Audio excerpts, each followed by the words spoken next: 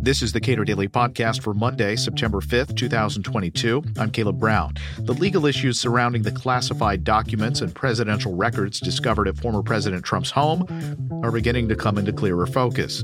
Cato's Patrick Eddington details some of the new information and why he believes the federal government was so interested in recovering those classified and other documents sooner rather than later. You call it Document Gate. And, of course, this is in reference to documents that the FBI seized at the former President Trump's residence and that belong to, by all accounts, belong to the U.S. government in one fashion or another, depending on the legal status and or the protected secrecy status of the various documents, but they all belong to the U.S. government. So to the extent that the former president may or may not be accused of wrongdoing in a court of law at some point down the road, it's worth taking a moment to understand where the laws came from that he may be accused of violating. So the Presidential Records Act, how did that come about? So we have two statutes with respect to federal records that we need to kind of keep in focus here. You've mentioned the first Presidential Records Act from 1978, but the one that preceded that was the Federal Records Act enacted in 1950, and that's the one that covers everything essentially in the executive branch, right? That's what gives the Archivist of the United States and the National Archives the authority to take custody of records when an agency or department deems them to no longer be of day-to-day value. They become historical. And there are all kinds of record schedules that the Archivist of the United States approves as they pertain to agency and department records. We get the Presidential Records Act in 1978 as a result of, at that point, former President Richard Nixon's attempts to destroy the Watergate-related tapes and the like. And that particular intervention by Congress gave us the Presidential Records Act, which states unequivocally that presidential records that are so designated, official presidential records, are the property of the people of the United States. Now, that statute, gives the president, the sitting president, a lot of discretion about what he or she can basically designate as a presidential record within certain frameworks of the statute itself. But it's generally been understood by every president since, until we got to Mr. Trump, that the maintenance of presidential records was an absolute necessity, not just for continuity purposes for incoming administrations, but for historical and educational purposes for the public at large. So the situation that Mr. Trump finds himself in at this stage of the game is potentially being on the hook for multiple statutory violations. It wouldn't just be the Presidential Records Act that could come into play here, but in the specific search warrant that was executed at Mar-a-Lago on August 8th, 2022, it specifically stated, and I'm quoting here directly now, all physical documents and records constituting evidence, contraband, fruits of crime, or other items illegally possessed in violation of 18 U.S. Code Section 793E, that is the Espionage Act, Section 2071, which involves the unlawful access to stored communications, and Section 1519, which involves the destruction, alteration, or falsification of records in federal investigations. So those are the three that were specifically cited by the Washington field office agent, in the original search warrant and search warrant affidavit itself. Now, we also know on the basis of additional developments in the course of the last couple of weeks, seems like there's a new one every day practically, that there are now some other really serious statutes that Mr. Trump and his associates, and specifically his attorney who handled the documents on his behalf, may be on the hook for. And one of those is obstruction of justice, and the other is making false statements. And that's on the basis of a new affidavit that was unsealed in a different Trump-related case in the Southern District of Florida. This one actually brought by Mr. Trump himself, in which case the former president was trying to get the federal judge to appoint a special master, demanding that the documents be returned and all the rest of this. And it's actually in that particular DOJ response, Department of Justice response, to Mr. Trump that we learn a lot more facts, essentially, about the sequence of events and all the rest of that.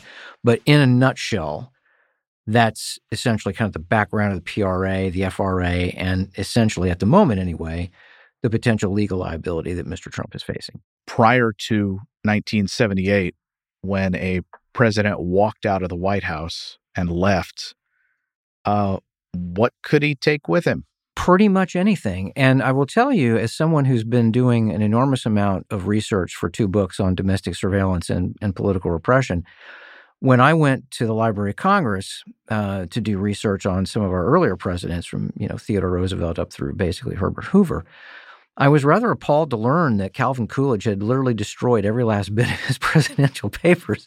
So if you're trying to figure out what happened, what Calvin Coolidge knew about what the FBI was up to, you're out of luck. You're just not going to find those there.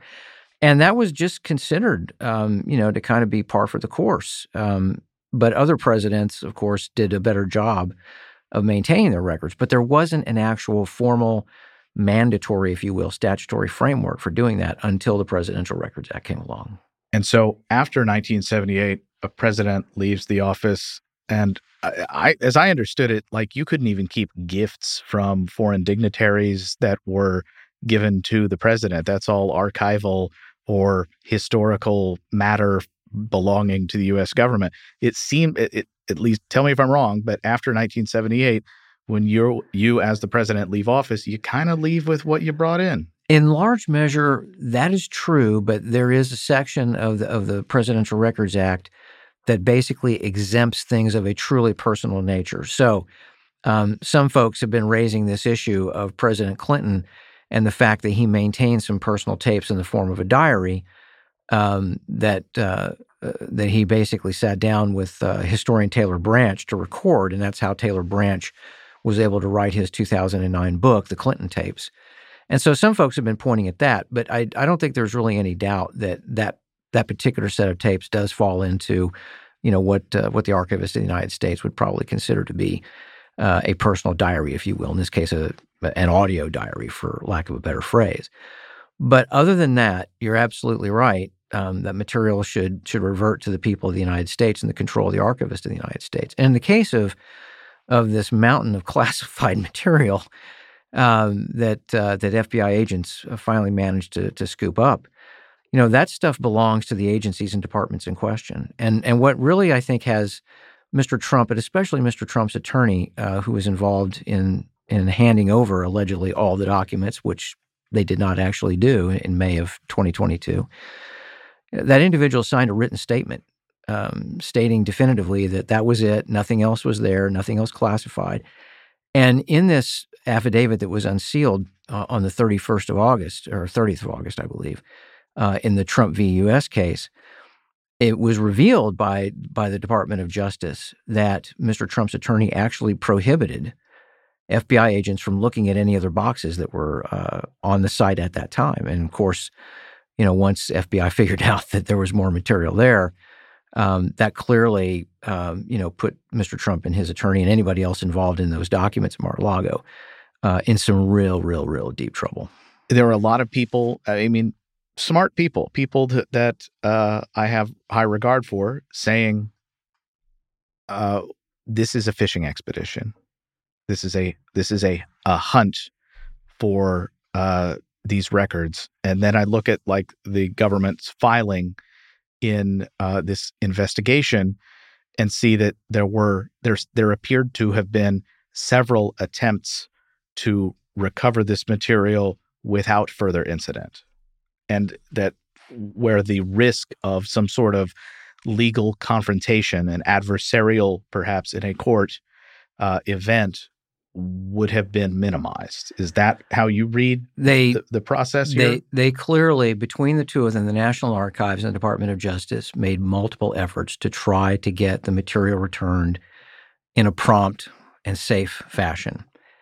And they got to the point where they actually issued a grand jury subpoena, which is how we get that minimal document turnover, essentially, in June of 2022. And it's after that additional sources, at this point unidentified, made it clear to the Bureau that there was more material there. So now we have false statements made essentially to the grand jury, what amounts to false statements to the grand jury, and all the rest of this in the way of highly classified material including information, of course, on confidential human sources, information provided by confidential human sources.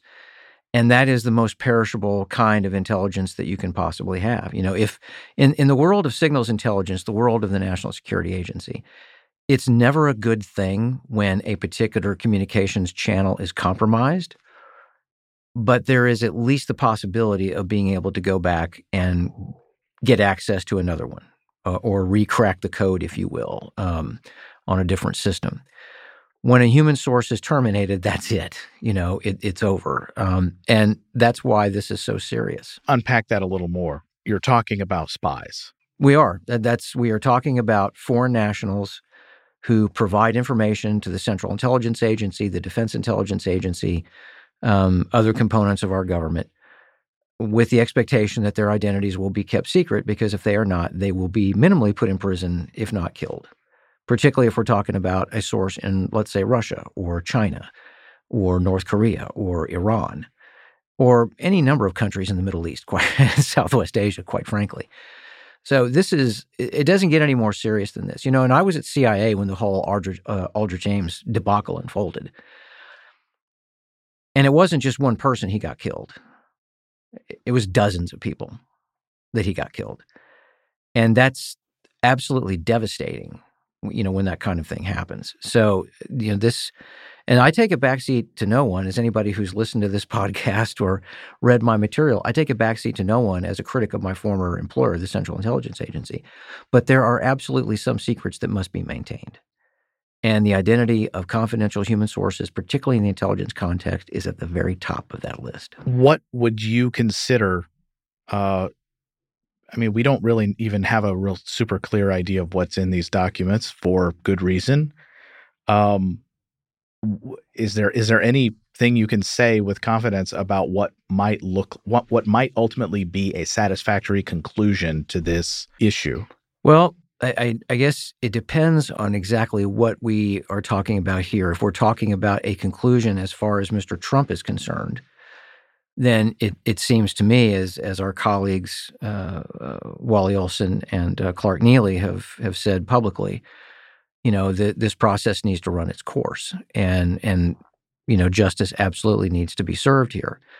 I think the biggest concern that I have beyond what may have been compromised here, if anything, and there is a damage assessment being conducted right now by the Office of the Director of National Intelligence. I think what concerns me about this whole case is whether or not you can actually find a jury of 12 people who would look at the evidence objectively and be willing to convict or acquit, on the basis of the evidence. And I think I just don't envy the Attorney General of the United States right now, because it doesn't matter what he does, he's going to catch hell for it either way. If he walks away from an Espionage Act charge because there really isn't evidence to support it, then I think the president's supporters are going to say that it's much ado about nothing. That's not true, but they'll say it's a bunch of misplaced documents, nobody got killed, et cetera, et cetera, et cetera. If he does go forward with an Espionage Act charge, or let's say obstruction of justice and false statements and all the rest of that, then I would expect an absolute firestorm, from Mr. Trump supporters. So I just don't envy the Attorney General of the United States right now. It's a very difficult decision to have to make. The stakes are incredibly high. But there's absolutely no question that as a country, we're paying the price for letting presidents get away with this stuff and for allowing presidents to accumulate the level of power that they have over the course of the last century. And to me, that's like the larger lesson that ought to be learned from all of this, that presidents, should not have immunity from this kind of thing, that they should not be treated any differently than a member of the House or the Senate in terms of their potential culpability. And I'm talking about in office as well as out of office. Patrick Eddington is a senior fellow at the Cato Institute. Please give a rating to the Cato Daily Podcast on your podcast platform of choice and follow us on Twitter @Cato Podcast.